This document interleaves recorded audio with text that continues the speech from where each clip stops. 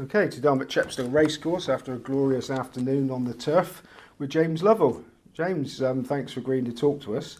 Predominantly known on course as Dragon Bet, formerly John Lovell, and you're also the chairman of the Welsh On-Course Bookmakers Association and a director on the board of the National Bookmakers Association. You want to tell us a bit about that? I am, Simon. It probably sounds a lot loftier than it is, really, but yeah, I've been. I always thought I'd never get involved in bookmaking politics. My father was involved, and it always seemed a bad thing to do, but it's fallen upon me, and I enjoy it.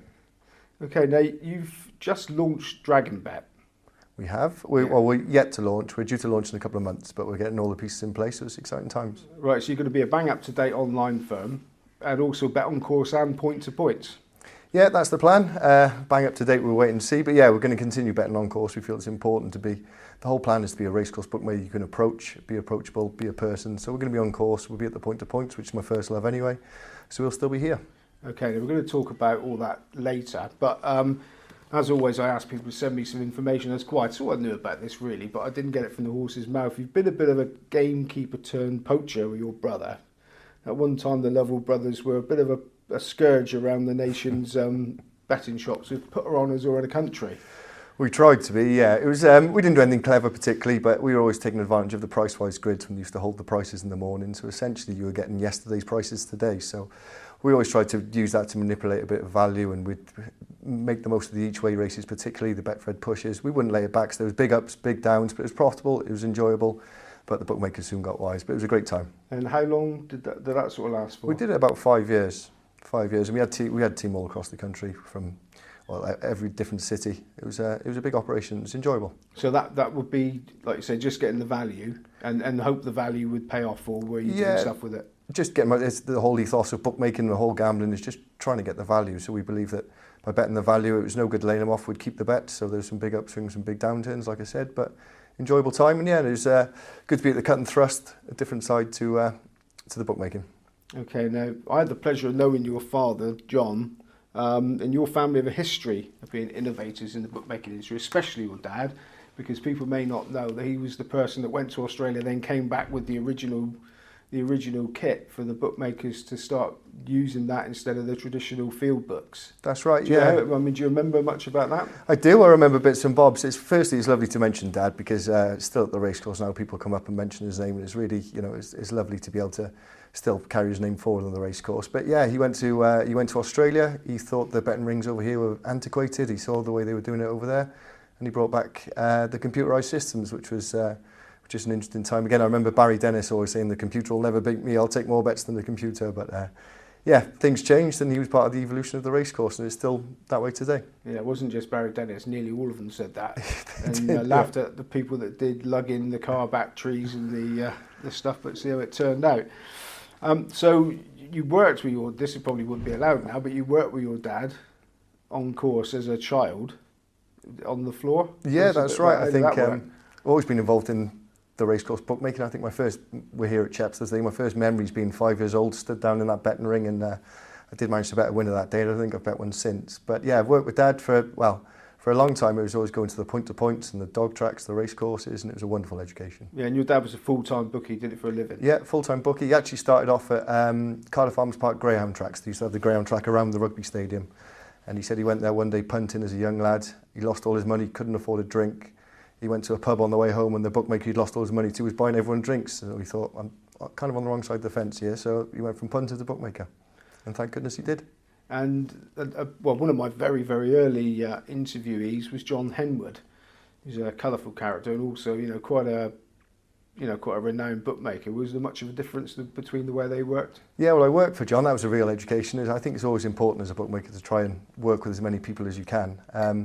My father was predominantly a Tattersalls bookmaker, so his idea was try and take as many tickets as you can and try and balance the books as much as possible, whereas John was one of the old-fashioned layers, so he'd be really taking strong bets, and it was great to work with him. He's a good education, and I'm thankful for my time with him. And you mentioned your dad bet at the Dogs.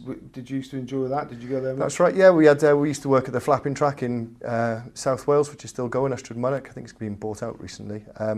But yeah, it's again, talk about education, it's the cut and thrust at Flapping Tracks. Everyone's trying to attack you. There's bent races and all the rest of it. And I was just lucky that being through that kind of education, a lot of the young lads today coming into the game don't get to have that education. So it's wonderful. Okay, now this is once again something you told me. You got an unusual 18th birthday present. I did. I got a share in the Point to Point book, so that's where my love for Point to Pointing first ignited. So I had a third share. Now, was that a silent share, or could you start putting your oar in? No, I could put my oar in. I think I got told when I was out of place very often, but yeah, I had a share. I think I had a little bit of an influence, and I still love the Point to Points to this day. I love being a market maker. You know, on the racecourse we're here, we're beholden to Betfair, but on the Point to Points we can have a go. It's our opinion against others, and it's good. Enjoy it. So when you will talk about Point to Points later, but when your dad went, when you went, did you get Weatherby's, and would you study it all and then actually make the market yourself? Still do, and I think it's an important thing to do. You know, I'd really try and. It's good to actually be a real bookmaker and try and have an opinion and do a bit of work and get stuck into it. And sometimes you're right, you get paid, sometimes you're wrong and you get your bum kicked. Yeah, I mean, sometimes people deride the point-to-point bookmakers for the theoretical, as I keep pointing out to them, amount of margin on the board. I mean, do you have to do things differently at a point-to-point than you would on a racecourse? We do. It's the same theory. It's always the same theory. You're trying to lay horses at the right price. And I think in Wales we bet a lot tighter than a lot of the other point-to-points. But yeah, there is a big margin on the board, but you've got to work hard. You've got to get the prices right, and the margin only counts if you're laying the right horses at the right prices. Okay, now to set the scene, you're 18, your father's a full-time bookmaker, you've fallen in love with the game. I assume you could have worked with him if you wanted to. You've got a third share at Point to Points, and then you've decided to go off to university. I did, but I didn't take a usual course. I did business economics and gambling studies, which was well, it was one hell of an education. I keep talking about education, but it was great fun. I knew it was the right course for me because the first lecturer I went to, the lecturer said, it's Cheltenham in March, I won't be here and I don't expect you lot to be here either. And I thought, well, this is the right course for me. So yeah, I really enjoyed my time. It was in Salford in Manchester, which was just a different world to South Wales, but great time, great education, great experience. And were the other students like bookmakers, kids and that sort of thing? No. Some of them were casino-based. One of them went to work for casino. One's an odds compiler at Bet365 now, and another guy works for the Benhams with the football compiling. And are you in touch with these? Are you still staying in touch now and again? Yeah, we cross paths quite often. Okay, so did you learn anything at university that's helped you since? I didn't. It was a different. I think you learn a lot. You just went to have fun, didn't you? I did have a lot of fun as well. You learn a lot more in real life experiences normally, don't you? So what I've learned, it certainly didn't help me pick any more winners, that's for sure. But it was a lot about the psychology of gambling legislations. It was around the time of the Gambling Act last time round, so that was quite interesting. But most of your education comes after university, I think. Right. So you didn't come home and say, "Look, Dad, you're doing it all wrong." No, I wouldn't dare. Now, talk about innovators again. Your dad set up one of the first betting and running shops. So when would that have been? He did. I can't remember the year. It'd be the early 2000s, I guess. So that was an exciting time as well. Got involved in Betfair when that was really started to get going, and saw him running. Thought it was going to change the whole landscape of gambling, and to an extent it did.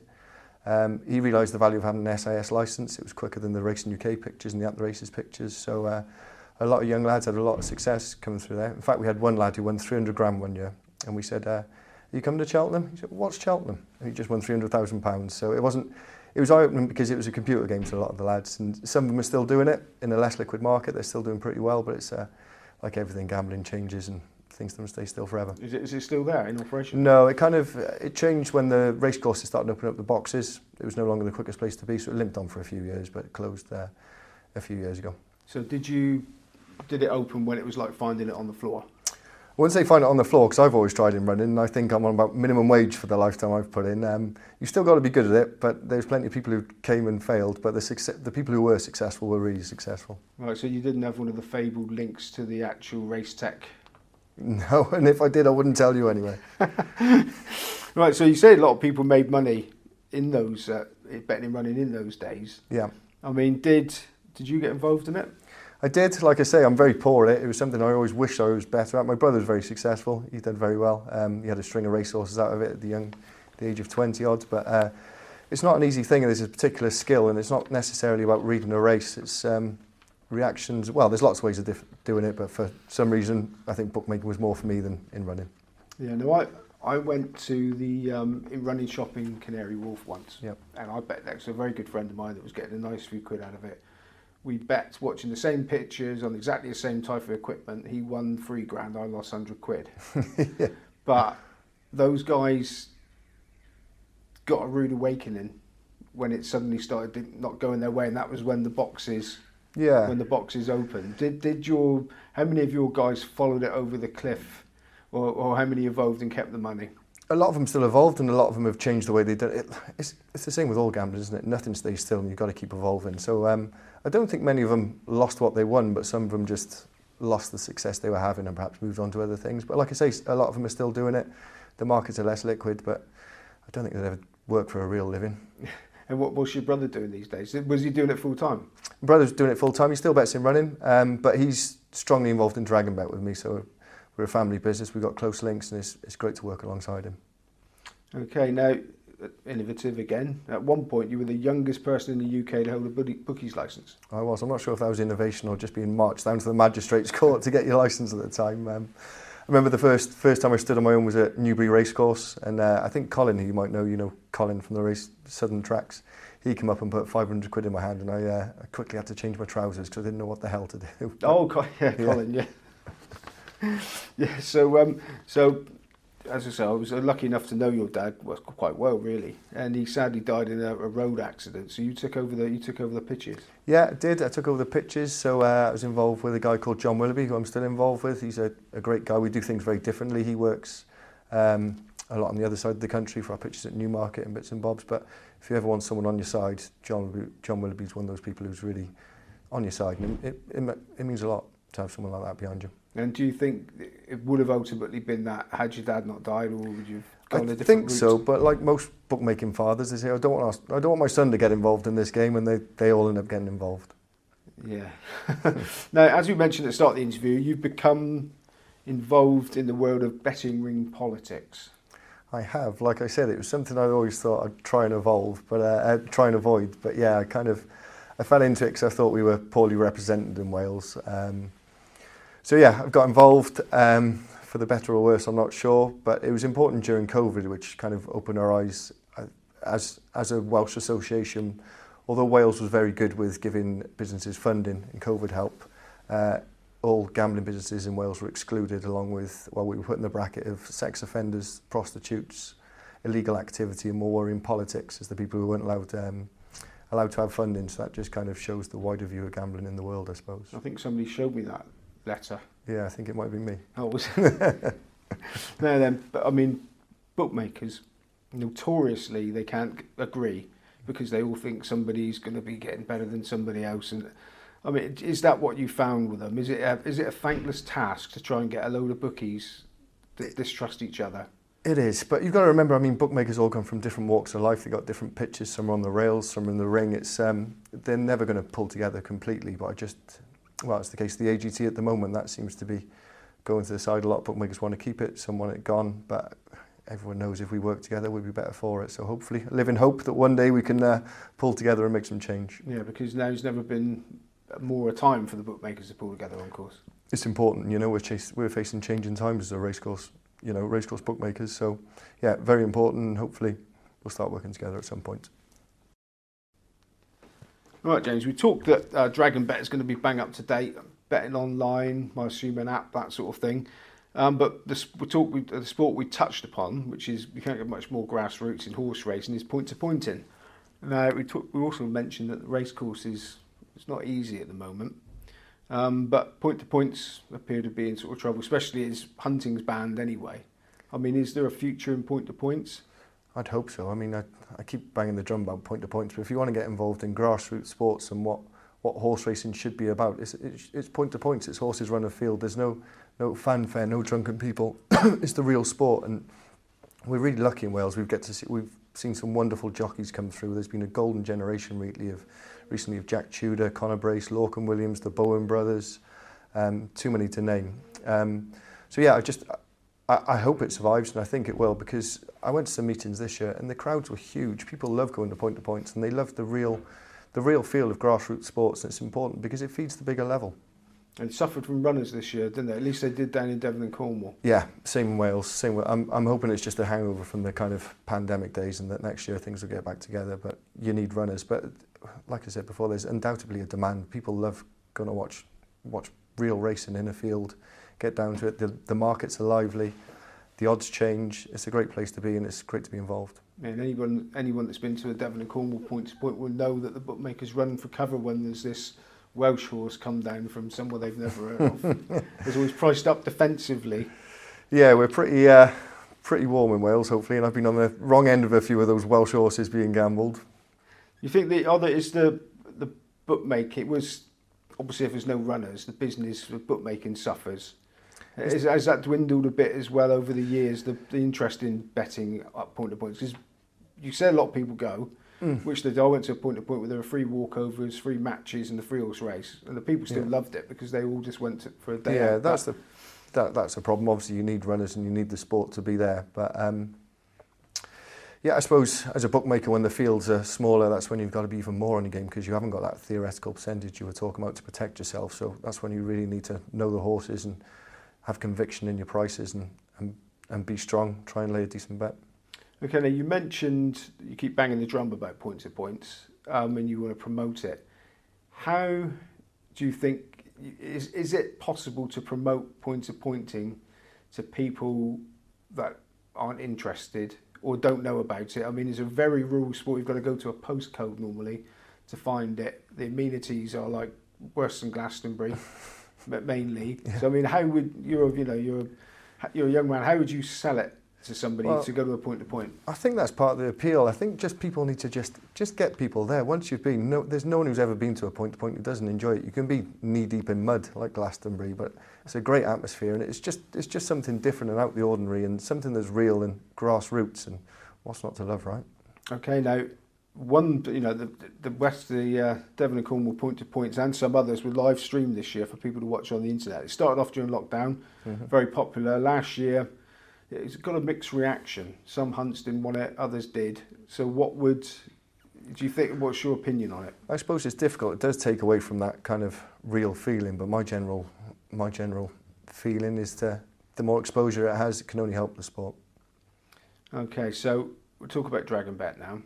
You started up Dragon Bet. You're still going to be online. You're still going to be on course. You're still going to be at the point to point. But you are an innovative family. Are you keeping one step ahead just in case the betting ring's decline is terminal? Well, I'm hoping the betting ring decline is not terminal, first of all. I mean, there's still pitches that change hands for big money, hundreds of thousands. But yeah, I suppose it's a case of, well, COVID gave everyone a chance to reassess and think, and that was part of the process. So yes, we're branching out, but we'll still be on the race course and hopefully staying one step ahead is part of that. Right, now there's lots of online bookmakers out there. Anyone that watches the odds checker grid will see these names appear and disappear at the end of it. You know, they've done that a lot. Some of them owing money, that sort of thing. I mean, how many high profile ones haven't survived, like Sunbet and those sort of ones. So what is your unique selling point going to be to ensure that you do survive? Well, we're going to try and hyper-localise. We're going to try and really concentrate on Wales and be specific to Wales. We feel that Wales is underserviced and sometimes ignored in the sporting world. So if we can kind of ingratiate ourselves and kind of put little hooks into Welsh sport and grassroots sports and be a personal bookmaker that people approach on the race course with a big focus on customer service. You know, I'm hoping we're going to be small enough that I can answer the phone or you can speak to me on the race course if there is a problem and deal with customer service. People are bored of these big corporations where it doesn't matter if you win a few quid off them. If you have a bet on Dragon Bet and you win a few quid, it's going to hurt my pocket and I'm going to feel that, and hopefully we can have some kind of interaction along the way. Okay, now I'll quote you on this when you sent me the stuff. You'll be an independent, non-corporate family business that gives back to Welsh sport and its champions. Its success is going to and its successes.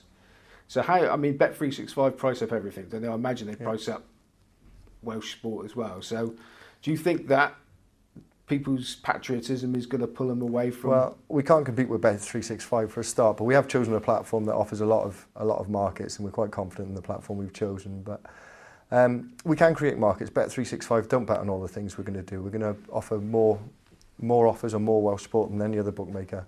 So that's the plan. But again, it's down to customer service, and we've got to differentiate by brand. We're going to try and be Wales's bookmaker. That's the plan. It's an evolution from John Lovell Racing, and hopefully something that our dad would be proud of. But customer service be at the forefront, trying to offer different markets.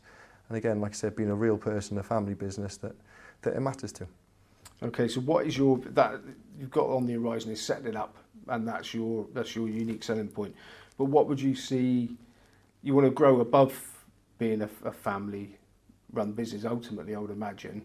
So, what is your ultimate vision for Dragon Bet? Is there going to be a point where you think, right, we're big enough now? This is it. Well, we'll have to take over China, won't we, with a name like Dragon Bet, I suppose. But no, it's first of all, it's a lifestyle business, but we want it to be a successful business. Of course, we want it to be something that's kind of. We had a big discussion whether we keep the name John Lovell or Dragon Bet, and we see it as the evolution of John Lovell, not the closure of it. So hopefully that it'll be a big business, and hopefully it's a big success. But we need to work hard and get involved, and that's the plan anyway. Okay, and you say that you're going to concentrate on making it Welsh specific. So does that mean us poor English people? Are you not going to market to us? You're more than welcome. I love spending English money and winning English money. No, it's not. It's a retractable roof. You know, we're trying to involve as many people as we can. It'd be stupid to try and exclude people, but our marketing will be focused in Wales. Okay, now you've quietly relieved bookmakers of plenty in your sticking on days. Are you doubly wise to weeding out the shrewdies? Well, we've always my brother and I have always been at the forefront of trying to find edges and trying to find value. So hopefully that we're kind of wise enough to spot good and bad business as we go along. Are you going to be the same as everybody else and sort of, if you notice that Patrick Veach is opening an account, quickly close it? Are you going to give everybody a spin? Well, it's a business. It's a difficult question because we don't know. It's a business we've got to grow into, but we can't say we're not going to exclude people, obviously, but we're going to take a sensible approach, and hopefully we're a real bookmaker. We want to use our bookmaking roots and stay true to our on-course bookmaking roots. So we'll see, but we're not going to take on the world, but we'll certainly try and give people a good go. Okay, you mentioned that it's a continuation from your dad's name. Was it a hard decision to drop John Lovell? Yeah, it was a really hard decision. I mean, there's a lot of sentiment behind John Lovell, but like I said earlier, I think it's the evolution, not the closure of John Lovell Racing, and hopefully it's something that he'd be proud of. Being the bookmaker of Wales is something that we want to do, and hopefully he's looking down and he'd be proud of us. So will you be increasing your on-course portfolio? Yeah, in time. I think we've got to get the website up and running first, but we want to concentrate on lots of Welsh racecourse pitches. We've got quite a lot of sponsorship deals coming along. We're actually going to sponsor the Welsh Champion Hurdle this year, which is really exciting. So it'll be the Dragon Bet Welsh Champion Hurdle. We're sponsoring a few jockeys and bits and bobs as well. So yeah, we'll still be on the racecourse, and that's all part of it. I want to be someone you can come up to on the racecourse and be approachable. And are you going to sort of offer odds that are available on course? That'd be unique. Yeah, offer odds on course, yes. No, I mean odds that you offering on course to people off course. Well, industry SPs are a little bit. Yeah, well, you can see here today at Chepstow. Yeah, we'll have our own prices. We'll be doing our own markets. So yeah, things will be a bit different that way. Okay. Going back to the betting ring for a bit, it's facing a challenging time at the moment. Do you think the betting ring has to evolve to survive at the moment, or is it sort of evolved enough? I wouldn't say it's evolved enough. Things have always got to change, but there's a great product on the racecourse. People love coming to the racecourse and having a bet with bookmakers. I mean, you look today, and we were talking there about the industry SPs. A lot of the prices are vastly different. So if you want to come to the racecourse, bet in cash, have a decent bet, no affordability checks, prices that aren't short of the front of the market, then come here. It's a good product that we have here on the racecourse. It needs to be championed. And are there any improvements that you'd like to see? I'd always love, I think, as bookmakers, we've got a history of not working with each other and not working with the racecourse enough. So perhaps we could get more involved with the racecourses. We've both got a common aim, which is getting people through the door. Once people come through the door, they love having a bet with the bookmaker. So if we can work with the racecourses, sensible pricing, sensible offers, good customer service as well, then things will be good. No, I think it's different here at Chepstow, where they appear to embrace the bookmakers, but a lot of racecourses seem to almost resent them being there. Do you get the same feeling? Is half the problem the fact that racecourses don't support you? It can be a problem, definitely. Certainly in past instances, but Phil Bell, who runs Chepstow, he is really forward-thinking and he's great for the bookmakers. I'm always worried about the whirlpools. I think we're kind of, as with Ascot Bet shows, the racecourses are getting more involved with the whirlpools and perhaps the bookmakers be pushed to the side, but it's up for us to fight our corner. British racing's lucky to have racecourse bookmakers. There's some great characters, as you know, in the racecourse rings. And like I say, people should be shouting about the racecourse bookmakers because they add to your day. And finally, Innovative, like we say. Have you got any sort of ideas in the back of your mind that are going above and beyond what you're already doing? I think that'd be beyond my pay grade, Simon, but no, like I say, there's a good product on the racecourse. It just needs to be, people need to know about it and get involved with it. So come racing. Come racing. And open an account with DragonBet. Definitely. Even if you live in England. And there's Welsh language as well, so if you're Welsh language, there you go. Brilliant, James Lovell. Thank you very much. Thanks, Simon. Cheers.